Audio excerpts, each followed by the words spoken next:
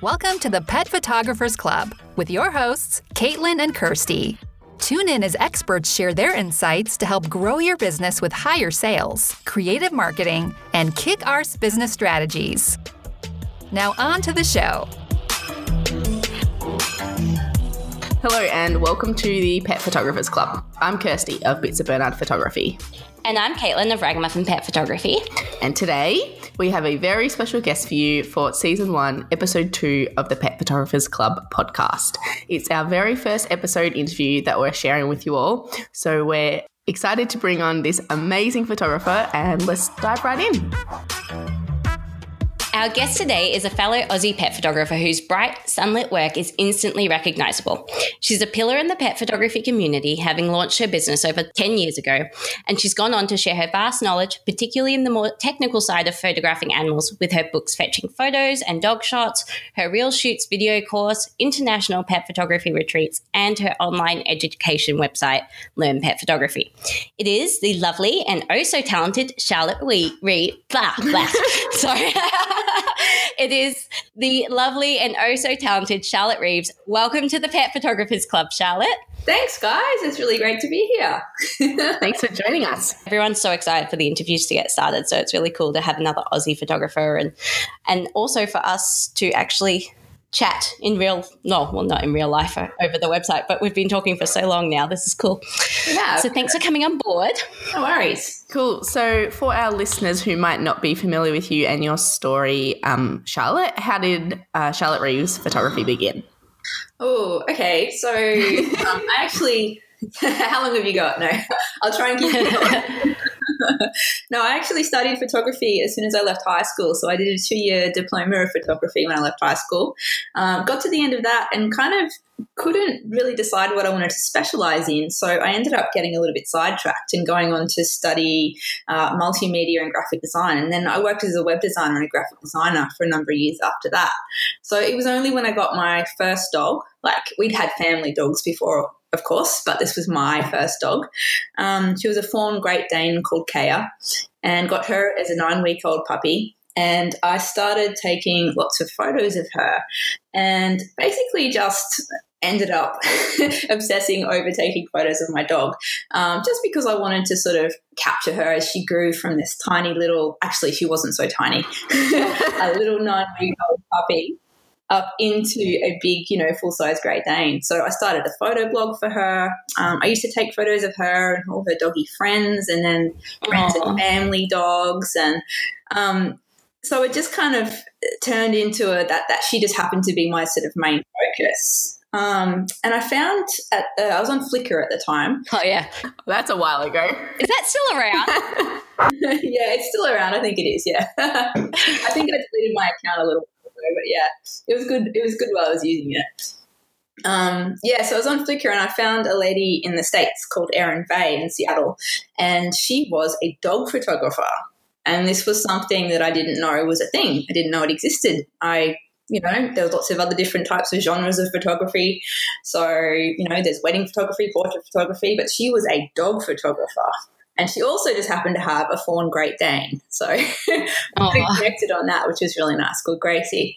So I just sort of got it into my head, wow, maybe I can be a dog photographer as well. And I sort of did a bit of research and looked around and there wasn't really anyone else doing it. There was some places that were offering pet photography maybe as part of family photography or were doing studio pet photography. But I couldn't really find anyone who was like a specialist outdoors on location sort of natural light pet or dog photographer. So I decided to kind of dive in and create this little niche. And I won't say it was easy because it was not only sort of starting a new business, it was sort of educating people the whole time that dog photography is actually a thing.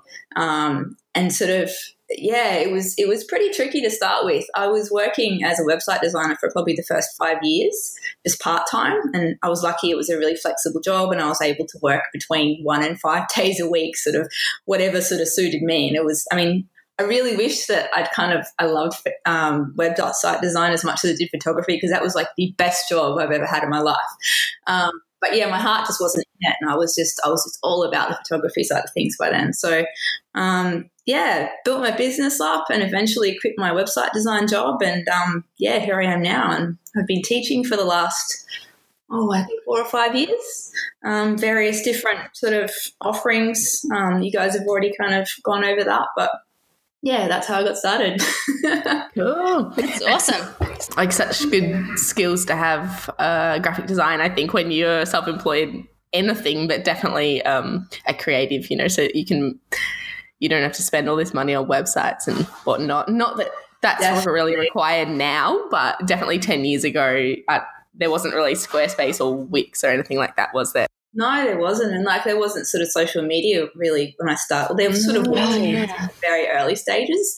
So I don't think I was on Facebook until about probably 3 or 4 years after I was, started my business. Oh, wow. So yeah, it was all about sort of having a good website and, having business cards and promotional materials and all that sort of thing. And the fact that I could sort of design those things myself was super helpful. So how did you get those clients in the first few years? I did used to do more events than I do these days. Mm-hmm. So a lot of it was word of mouth. I was living on the Gold Coast. I had a pretty good sort of network of doggy friends, I suppose, because I ended up with 2 Great Danes. And they're kind of eye-catching, and they help you make friends because they're giant and everyone wants to talk to you. So, yeah, just like sort of networking in sort of, dog parks and things like that, and also sort of doing events and having a little stall and having some of my work on display. I remember the first one that I did, I had I think they were like A4 laminated prints. I just kind of got like 15 or 20 of those and just sort of spread them out on the table, and I was like, this is my work. Wow. Check it out. This is awesome. Charlotte, I think I have a screenshot of a photo. I wouldn't have it now, but like a photo of that stall that you had on like somewhere one time. And I was like starting out in photography. I'm like, okay, how do people do events? And I'm like scrolling through all these other photographers, and I'm sure that I've seen that, and I've probably had it in my folder of like photographers I stalk. Gosh, wow, there you go. What a creep. Probably one of the early ones too. Oh my goodness. Well, I hope it helped. So I guess it was about that sort of stuff. And also I used to do postcards as well. So postcards in coffee shops and anywhere where people were sort of hanging around waiting. So I used to have those, and even like little pet supply stores and stuff. I'd sort of go in and say, leave some of my postcards here, have sort of a different design on each one sort of thing, maybe 15 different types. So people could kind of flick through and find the one that, that's my breed of dog, or, I really like this photo, and they'll take that card. Did you do that with Moo cards? No, I didn't. I knew someone, actually one of the people that I worked with in my web design business, she also, she also had a printing contact. So I just got them custom printed. But yeah, Moo's great. I use Moo now for my business cards. Yeah. So good. Yeah, me too.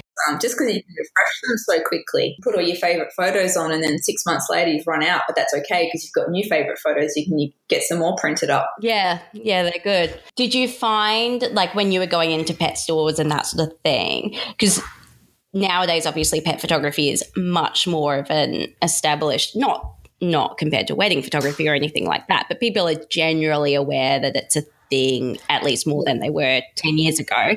Whoa. Maybe in Melbourne and Brisbane. Yeah. Well, people in the pet industry, I'll say.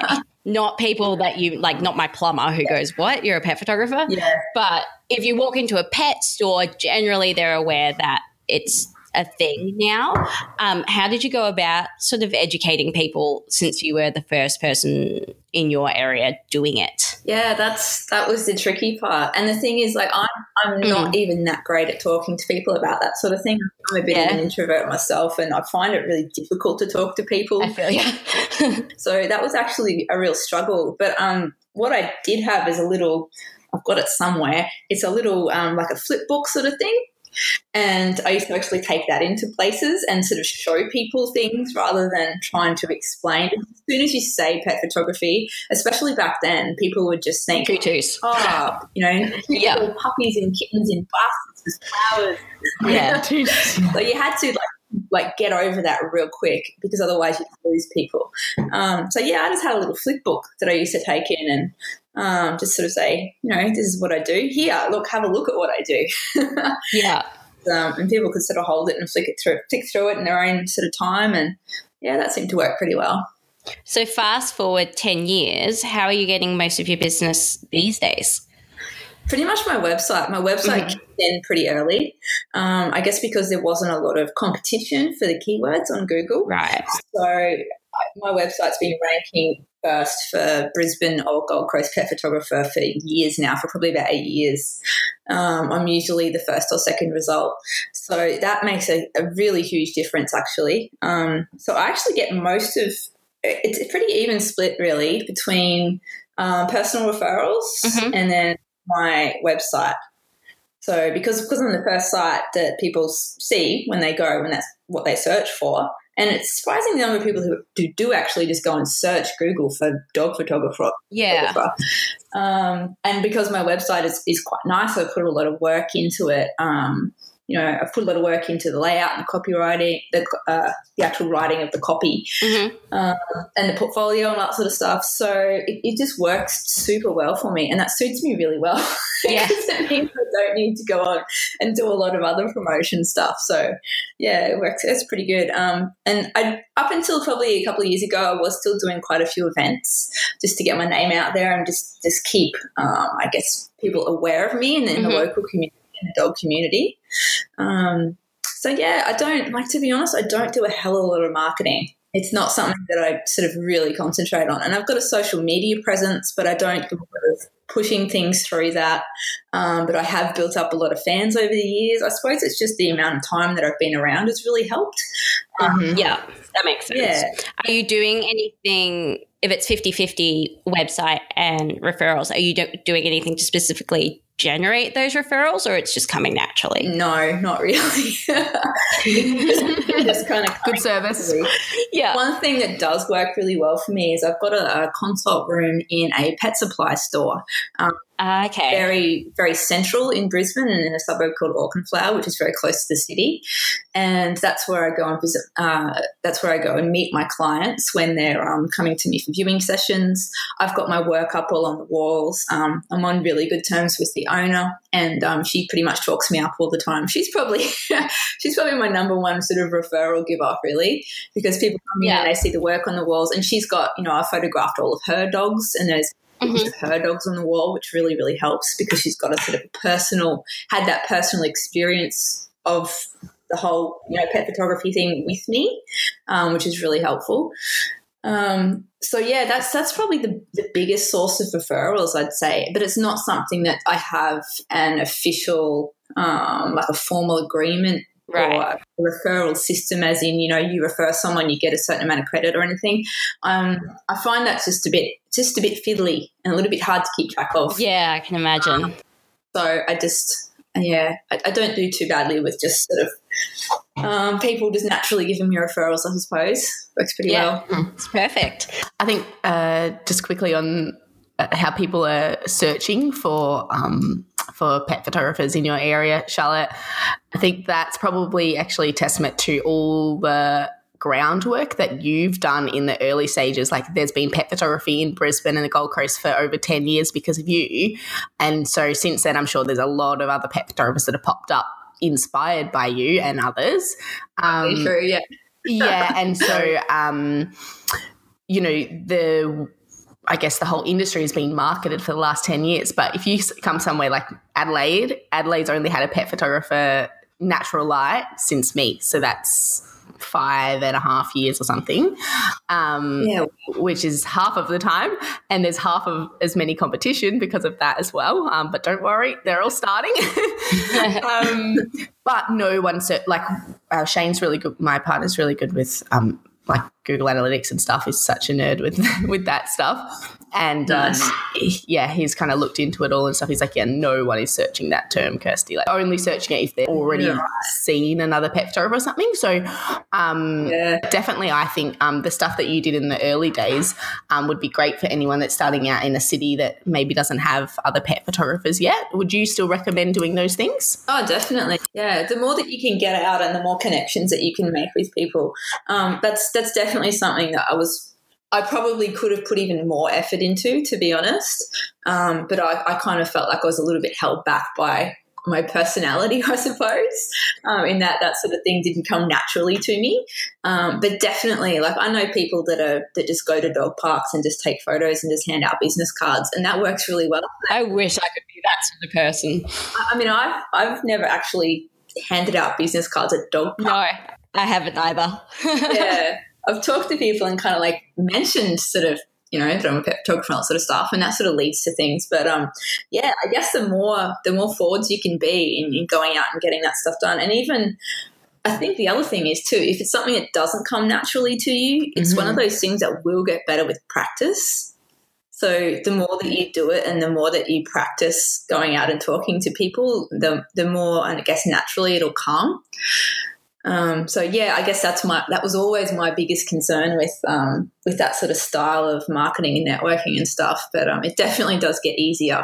Yeah, that's really good to hear. Was there a moment in the early days where you can sort of pinpoint that there was like a catalyst or like the ball started rolling for the business to start being successful? Like at what point did you go, I'm going to quit the web job and this is going to be a success? I mean, there must have been a point at some point. I'm just trying to remember what it was. Or it could have been a more gradual thing. I think that happens to people too. But it was probably more of a phase out thing for me.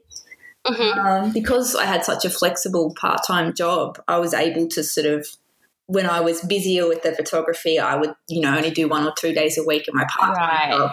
And then when I just really needed to hook in and make some money and have a regular kind of, you know, regular amount of money coming in, I could do more of the part-time thing. I think I quit my job shortly after going to America and meeting up with a bunch of other pet photographers, and having a great time and just really thinking, right, this is what I need to. I guess it was more of a conscious effort for me that I needed to stop stuffing around, like part-time in a job that I didn't really love anymore. Yeah. And I was like, right, I'm going to make a go of it, you know. So hanging out with those guys for a week or so just really made me think, right, this is what I want to do. This is what I need to make happen. That's awesome. So I guess I came back and that's what I did. When you went over to the States, there probably wasn't any big conferences or seminars or anything happening then, right? So you guys must have organised that just as a group. Is that right? Yeah. So we had sort of a forum. I think it started off before Facebook groups or anything like that. So we had an actual, you know, good old-fashioned forum going on. So it was myself and Alona House from Scruffy Dog Photography, Sarah Riddle, Sarah Earnhardt, Ruth O'Leary from Australia. She was part of the group, but she couldn't make it over, unfortunately. And Kaylee Greer as well. So that was the first time I met Kaylee. So we just had like a little chat group, I suppose, and we're like, right, let's do a meetup. That's awesome. We just sort of made it happen. So yeah, that was awesome experience. We had some model dogs organised, so we all shot together, and yeah, it was good fun. Cool. That's really cool.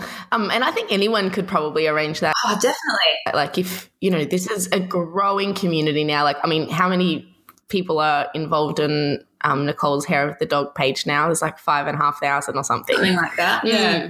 It's so cool. At what point from, you know, you've started the business, you've then decided to throw yourself headfirst into it and it's now your only job, at what point did you then start thinking, okay, I'm going to start teaching other people how to do this?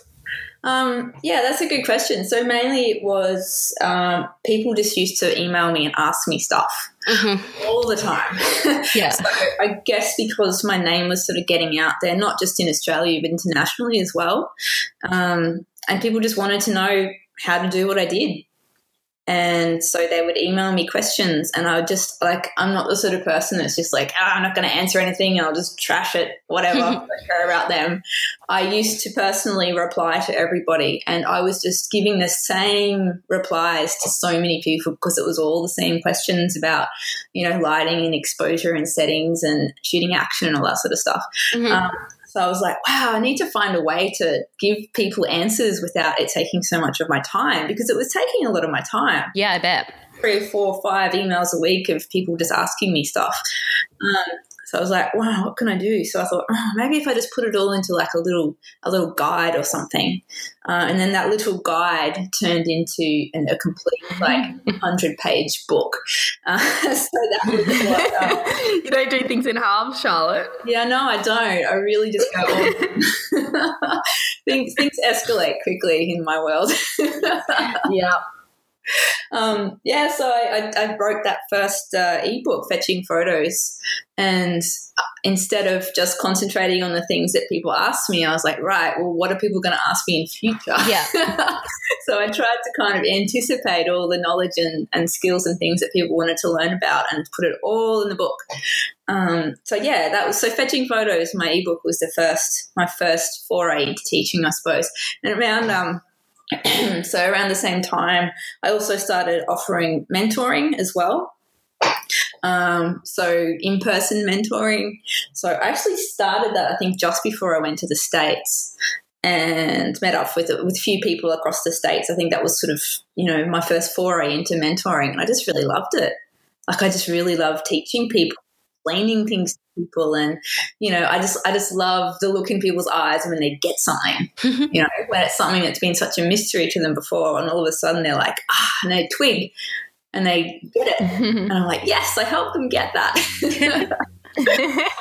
Yeah, it's a nice feeling. So it just makes me really happy. Yeah. That's kind of how I started off with the teaching side of things. Mm-hmm. And with your teaching, Charlotte, you must have seen some pretty amazing growth, I suppose is the best word, amongst these other photographers in their work. Have you you would have stories, whatever, about how much that's changed their business as well? Yeah, definitely. I think one of the big things that people struggle with, I guess, is confidence in their work. Yeah. And also people feel like they don't have a style. Mm-hmm. Yeah. That's the thing, because they're still in that exploratory stage, I suppose. And I went through that phase as well. When I was first starting out, I did some really interesting editing styles with heavy vignettes and, crazy. Really interesting. So I went through all that stuff as well, and I see other people going through the same process, but because of social media, they feel pressured, like they need to have a style before they've really explored their own style, before they've really, had time to explore what they like doing and the sorts of imagery they like creating. So I think there's a lot of pressure on new photographers. So I think one of the things that they get from me is, I guess, number one, the technical skills and knowledge of, exposure-wise and working with light and all that sort of thing to actually technically improve their work. Because once you've got the technical side of things, it's a lot more, it's a lot easier to, I guess, realize your creative vision. Mm-hmm. You've got the skills and the knowledge behind it, and then you can sort of go forth and be creative and not be held back by things that you don't know. And the other thing is probably nailing down exactly what their style is. So people might sort of gravitate towards a particular thing, but they don't sort of realize it until they actually have someone else really sort of objectively looking at their work and saying, well, look, you seem to gravitate towards this sort of airy, sort of colourful style, and you've got this dark work as well, but it actually also ties into the same sort of theme. And so that's why I love doing the portfolio reviews, actually, is because people present me a set of images and I can go through and find common themes in their work. And I think people having that sort of sense of self in their work really sort of helps to, I guess, make them feel more confident. And when people feel confident, they feel confident enough to charge what they're worth. Definitely. also from the client's point of view, if they're looking at a portfolio that does have that consistent style, I feel like it's more reassuring for them, sort of like everyone's getting the same thing. There's not that risk of, wait, am I going to get this or am I going to get that? Because those two things look completely different. Exactly. Because, I wouldn't like to see that as a client. I wouldn't want to see that. That would put me off. So, yeah, definitely. That makes total sense, how sort of realizing your style would be huge in someone's business. Yeah, definitely. Trying to think back, I remember doing that whole experimentation phase and trying to work out what I wanted to be. And do you think it's something that sort of photographers just have to push through, or do you have any specific advice on how they might themselves start trying to define that? Yeah, I think my best advice with that sort of stuff is people just really need to get out there and shoot more. Because when I was first starting out in the dog photography side of things, I did a project, 365 project, photo a day, for the whole of 2007. I was out there shooting, and it wasn't necessarily all dogs. It was just getting out there and shooting and just working out how I like to see the world. So I think people probably need to spend more time shooting and experimenting and editing and looking at their own work, and definitely get inspired by other photographers' work, but not to the point where they're on Facebook every day looking at everyone else's work and going, oh, why doesn't mine look like that? I think there's, just a lot of pressure on people to get a style and get good quickly, because there's so many other people out there who do have a style and are quite good.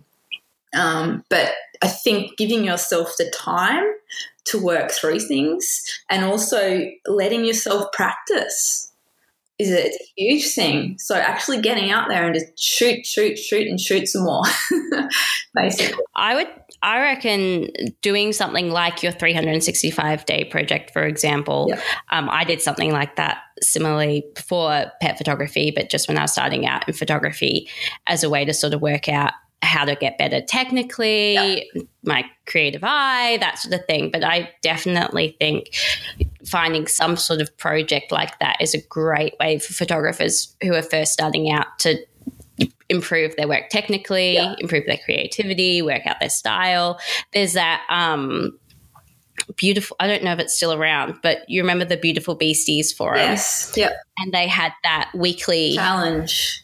I loved doing that. It's like 8 years ago or something. But if there's anything like that photographers just starting out could find or create a group themselves or anything, I definitely think doing projects is a great way when you have the time too. It's helpful. Yeah, because it keeps you accountable as well. It's not just, if you're a fairly motivated person and you're okay with just keeping yourself going and making yourself get out there and shoot, but a lot of people need a little bit of help to just be consistent with that sort of thing. And doing a project or getting involved in a photo challenge, a weekly photo challenge or something like that, it's definitely such a great way of keeping you accountable and getting you out there and practicing as much as you possibly can, because that is the way that you'll find a style. That is the way that you'll become more technically proficient. And even just using your camera just is so much easier because you're doing it all the time, and it's muscle memory, Yeah, definitely. I never did anything like that, and I definitely recommend that you should. But obviously I was happy with the standard of work I was putting out by the time, I was charging and everything. But I saw a massive improvement in my work when I did the first book, the Tales of Adelaide book. Oh, yeah. When you guys did yours, because I was shooting, because I did mine in such a short space. So I had 60 shoots in, I think it was 45 days or something. I was going to say, I remember the craziness. And so I was just shooting back to back to back to back to back. We should interrupt. We didn't tell any of the listeners. So we're just having our own little chat here and not explaining it at all. Sorry, listeners. So for anyone not aware, the Tales of Adelaide book that Kirsty was referring to, Charlotte, Kirsty and I have all published books under the Tales of Australia umbrella. So the pet photography books, not that we don't need to get too far into it, but basically coffee table books where people paid to be involved, and then we would do a shoot, and then we published and designed them and printed them and that sort of thing. But yeah, so the three of us have worked as well as with Ruth O'Leary and Claire Garrett of Petography. So we did those books. That's what we're just chatting about. But yeah, it was crazy shooting so much. I did. So I think, I don't know why I did it I was living back in Victoria, and then I wanted to kickstart Adelaide again. So anyway, I just had to smash it only to a small area. But doing so many shoots just back to back in such a short period, like you just have to learn really quickly. And I mean, obviously that was a lot of pressure because I was doing it on clients, and I was already at a, professional standard, like that was fine. But when I look at my shooting style even has changed since then, because I shoot like a lot quicker. I learned how to interact with the clients better. Speed is the big thing. It's just being quicker at doing everything. Yes. Is just what practice does. It's crazy, hey? Yeah. Exactly. But yeah, I wouldn't recommend using a project like that really. But yeah, any personal project would probably be a better way to do that. So yeah, good tip there, Charlotte. So, Charlotte, when you're shoot, how long does an average shoot go on for you? Generally about sort of 1.5 to 2 hours.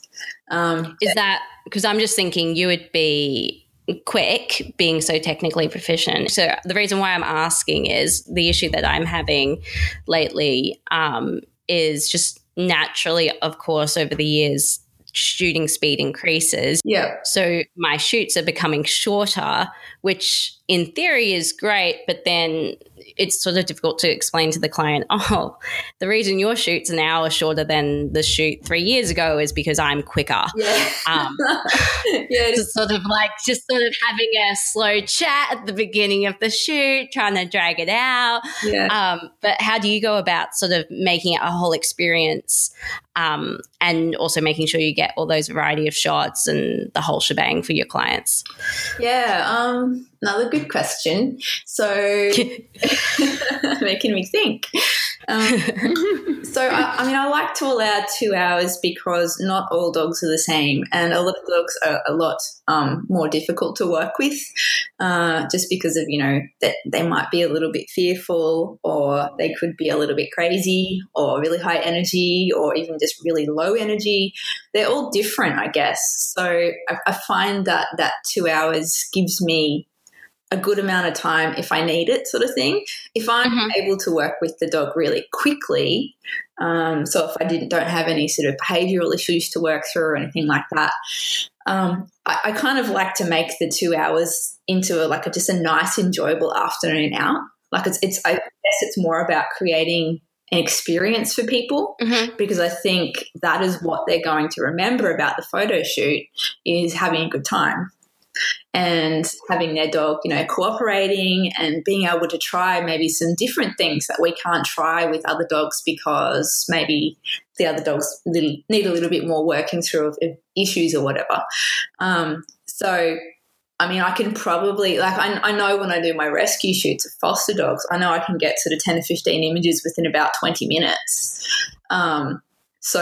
Technically, my shoots probably only need to be about 45 minutes long. But I just like to make it a good experience for people, I suppose, is the thing. And so, we chat, we walk from place to place. We sort of, have, play with their dog, I guess, as well, and not sort of be taking photos the whole time.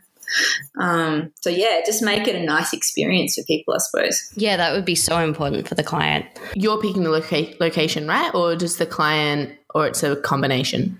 Yeah, a bit of a combination, really. So I've got a location guide that I send through to people when they book, and it's got about 20 different locations in it and example images and I guess sort of information about that location. So what sort of dogs it's suitable for, what days of the week are best to go there, whether it's better as a morning or an afternoon session. So people can kind of flick through that guide and they'll probably have a pretty good idea of which locations are going to be suitable because they know their dog.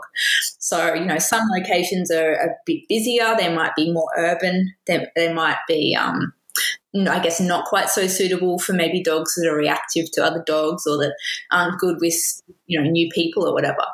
And then if people have any sort of questions, or they might be like, I like these 3 locations, but I can't decide, which one do you think? So I'll then refer to their questionnaire and sort of have a talk with them about, what they want to achieve, what sort of look they want in their final images, whether they want action. That's a big thing. Because some locations the dog can't be off leash. We can sort of still do action if the dog can be on a long lead, but it's never going to be as natural as you can if the dog's running off lead. Yeah. All those are little considerations that sort of go towards, which places we shoot at. And I've definitely got my favourites. And I do probably tend to steer people towards those places that I know that I'm going to be able to absolutely nail it. I've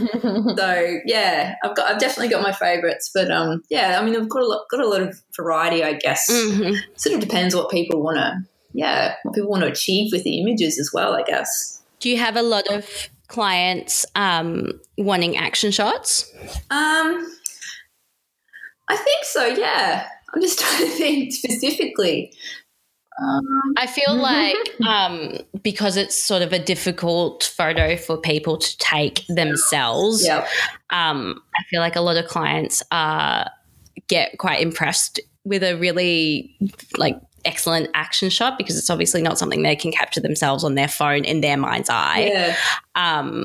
And definitely I think I've seen some beautiful work, especially with your 2 that you've done, but just in general of yours with action shots. Do you have any advice for photographers who are struggling to nail that technique? Practice. It's seriously just practice. And also, I guess, not relying just on camera settings.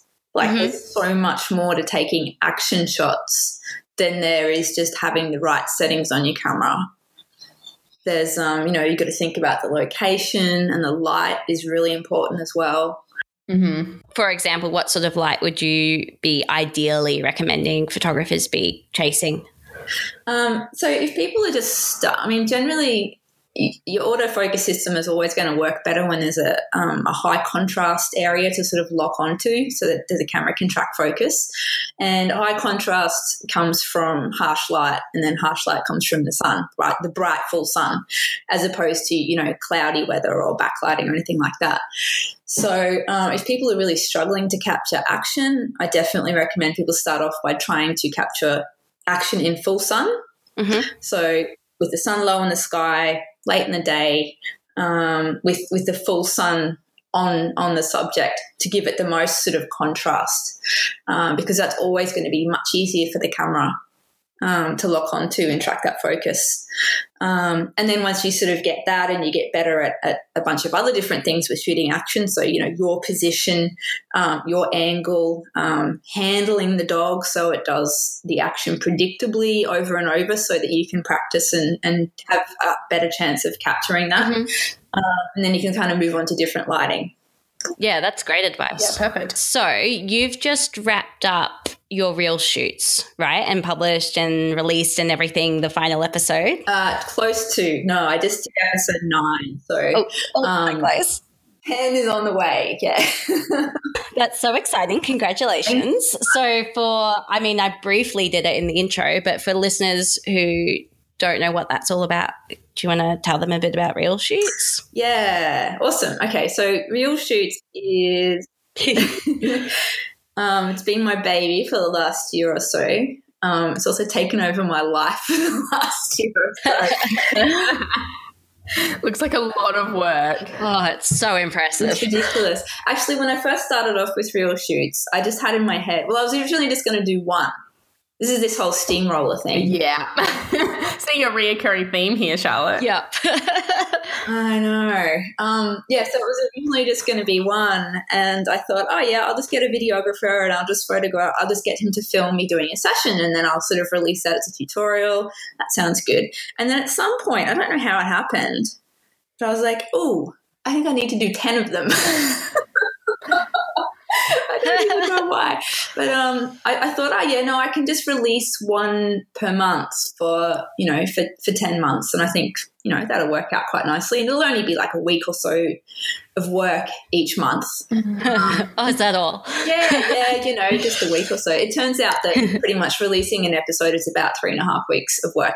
Oh, my God, Charlotte. So I haven't had a lot of time to dedicate to anything else over the last year. But I guess like the reason that I wanted to create something like that is because you can only get so much across through the written word and still photos. And that's pretty much what I've been teaching through. Other than in-person mentoring sessions, all my other learning materials are sort of based on me writing stuff and taking still photos and showing what I mean that way. And by actually doing the in-person mentoring with people, I could see how much more quickly people pick things up and how much easier it was to demonstrate techniques and do things in person. It's always so much easier to do things in person than it is to try and explain it. So I wanted to kind of give everyone that opportunity to learn from me in a way that I knew really worked for certain people. Well, pretty much everyone that I've ever mentored has come away from that experience just feeling like they've learned so much. So I guess it was my way of creating a learning resource or a set of learning resources that would enable people to almost be on the shoot with me.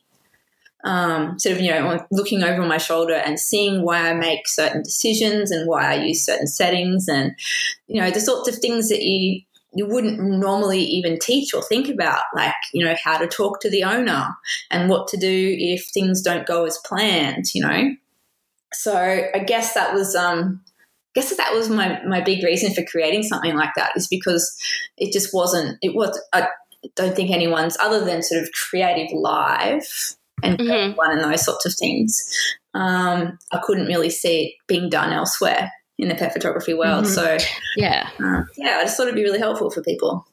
I can imagine it would be incredible for people. It's basically them getting one-on-one mentoring with you. Yeah. Through the computer. It's so great. Sorry, Charlotte. So if you could just give us a bit of a rundown about your promotion that you're doing at the moment for the videos. I think the listener would be super interested in this special. Yeah, awesome. Okay, so I'm nearly finished the Reel Shoots Complete course. So that's all 10 episodes. The 10th episode is coming out on July 15. So up until that point, you can still get the complete course for the introductory price of $590. And after that point, after the 15th of July, it's actually going up. It's going up to $897, and there'll be a few extra bonuses and things added at that point. But anyone who purchases it before then also gets those bonuses. So it's definitely a good idea to jump in and get it while the price is at that introductory sort of price. So as a special bonus, if anyone has purchased any episodes, you will get like a pro rata credit for up to 4 episodes. So you get a further discount off that introductory price, which is really handy.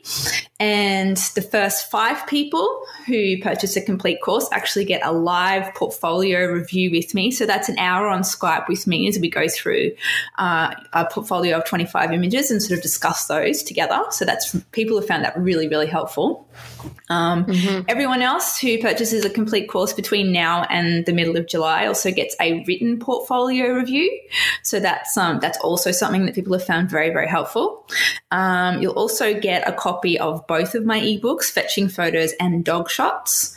And you also get access to my private Facebook group, the Real Shoots Complete Course Facebook group. So it's a really great community we've got going on there.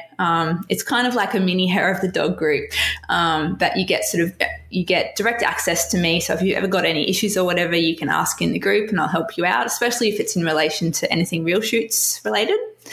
And I think that's it. I think that's all the bonuses. But yeah, there's some really, really great bonuses in there. And if you can jump in and grab that before the price goes up on the 15th of July, I think you'll find it, super helpful. Yeah, that's a fantastic offer. Thank you so much for sharing that, Charlotte. I think anyone who's interested in certainly improving the technical side of their pet photography and just improving their pet photography in general would be crazy to miss that up, especially that's a huge discount too, and you've thrown in so many extra goodies. So awesome. Thank you for sharing that. And we're going to share that direct link so you can grab that huge bonus and all those extra goodies for the Real Shoots course. We're going to share that directly in the members area. So for all of our Pet Photography Club members, you can grab that there.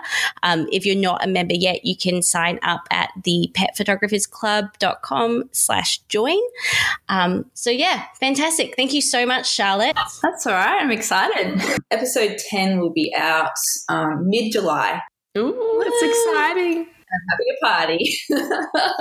I hope you're going to give yourself a holiday for at least a brief break after all that. Yeah, I am at the island for 2 weeks in August, so I'm definitely having a little bit of time away, which is awesome. Nice. Is that a holiday or teaching? It's a holiday. Nice. Yeah, we're going over for a friend's wedding, so yeah. Awesome. I was going to ask you about that just quickly. So you must, did you have a full team involved or were you doing all the edit and everything? So I used videographers called Trending Media Australia, but usually it's just the 2 video cameras. It's the main guy, Aaron, and then a secondary, it's kind of like a second shooter, I suppose, sort of role.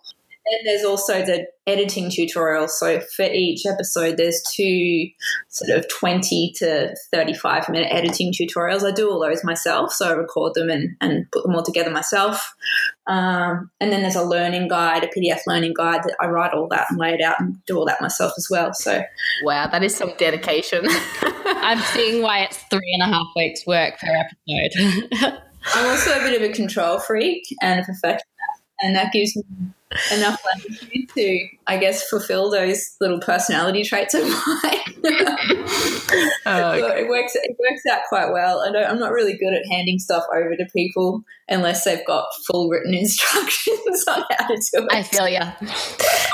I can't relate to that, but I've seen both of you two doing those things, so I'll believe you. Anyway, that was a bit of a sidetrack. I was just interested personally. Sorry, listeners. So finally, we do like to end our interviews by asking what success means to you personally. Deep one. Yeah. What success means? I suppose it's like the ability for you to be able to do what you love. Mm-hmm. To not feel like you're, I guess, stuck in a job day to day doing stuff that you feel doesn't sort of advance yourself personally.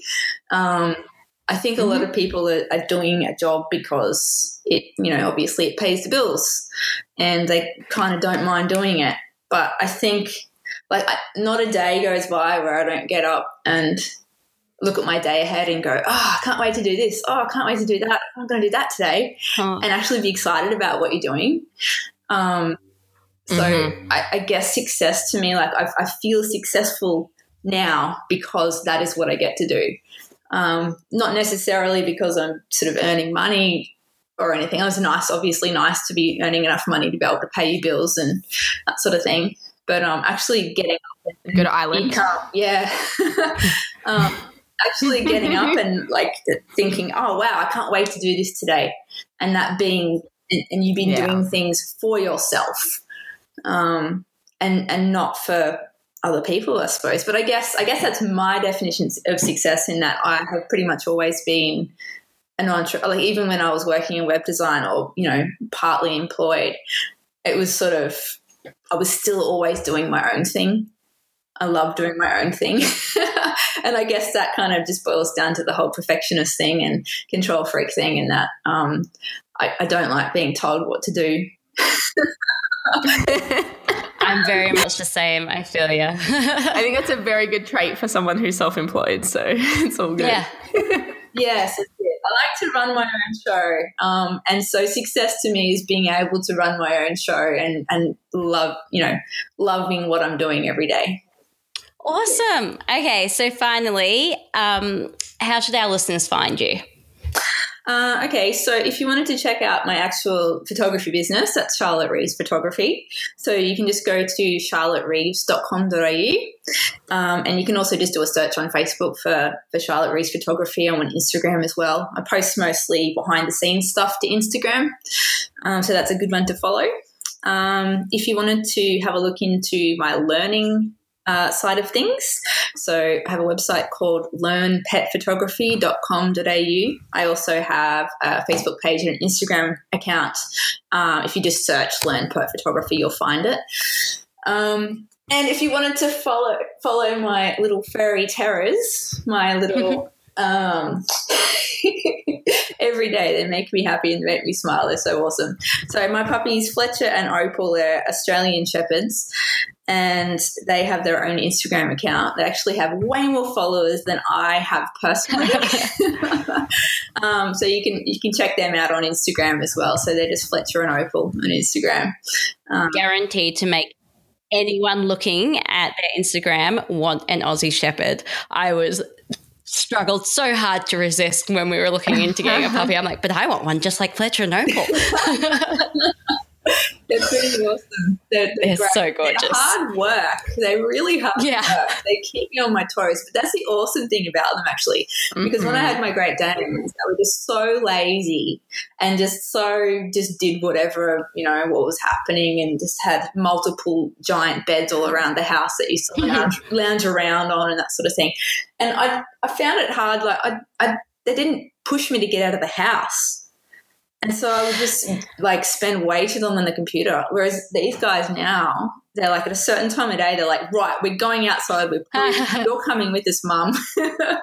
So they're actually really good, and they get me out of the house, which is probably awesome. Because I love what I do so much. So I'd probably just work 24/7. But yeah. Excellent. Was there anything else you wanted to add for the listener, Charlotte? Yeah, actually, I've just so for the last couple of years. Oh, sorry, just 1 second. And it's a pet photographer's podcast. That was the mailman. I apologise. Go for it, Charlotte. We'll let Flea sort herself out. Okay. Cool. Okay. So for the last couple of years, I have been doing a tip of the day series. So I'll basically just do a little pet photography tip with a photo, and I've been posting that on my Instagram account and also publishing it to my blog and that sort of thing. So I've only just recently turned all these tips of the day into actual email sequences that you can subscribe to. That's so great. So there's a main tip of the day list that you can subscribe to, and you basically get a tip every day for 90 days. So that's 3 months worth of daily tips you get in your email inbox. And there's also a few specialist series as well. So there's an action one, there's one about black dogs, pets and people, cats, shooting urban. So there's a bunch of specialist ones as well. So if you wanted to check those out, and they're all totally free, and you can subscribe to them. You can subscribe to, multiple ones, or you can do a series and then go and subscribe to a new series. So you can find them just by going to my Learn Pet Photography site in the tip of the day page and just go crazy. Subscribe to them. That's awesome. Because I think they're going to be really helpful for people. So pretty excited. Yeah, absolutely. You are an just wealth of knowledge. You're fantastic. Thank you so much for coming on. This was such a great interview. I'm so excited that this is going to be the one that we release first, because we're going on just over 50 minutes now, and it is insane the amount of stuff that you've shared with us. Thank you so, so much. Oh, that's okay. I feel honoured to be the first one. That's really exciting. It's awesome. Yay, Aussie pet photographers. Well, beautiful. So we'll wrap this up now. We'll let you go. Thank you so much. Have an awesome rest of your week, and congratulations on the near completion of real shoots. And yeah, we'll chat to you really soon, I'm sure. Have an awesome day. Yeah, no worries. Thanks, guys. See ya. So that was Charlotte of Charlotte Reeves Photography. And how great was that to hear how Charlotte got started, the impact meeting other photographers had on her business, and of course, all those awesome tips on improving your photography. We have all the links and resources that Charlotte mentioned in our show notes for this episode. So just visit thepetphotographersclub.com/podcast/2. And next week, we're going to be diving even deeper into that impact of creating relationships with other photographers, a little bit about how Kirsty and I have done that, just bouncing off what Charlotte said in this interview. It's in our members only episode. So if you're not a pro member of the Pet Photographers Club already, don't forget that you can join today and you'll get your first month free. Club membership gets you access to the mastermind group on Facebook, the fortnightly deep dive and Q&A, plus exclusive discounts and all other sorts of awesome things, all for just $10 a month. So head over to the petphotographersclub.com to find out more. Okay, that's everything for today. Thanks so much for tuning in. As always, Caitlin and I wish you all the success in your business. If you're enjoying the podcast, we would love for you to rate and review us on iTunes and to spread the word about the Pet Photographers Club. May your clients be happy, your business be successful, and the dogs not pee on your camera bag. Bye for now. See you guys.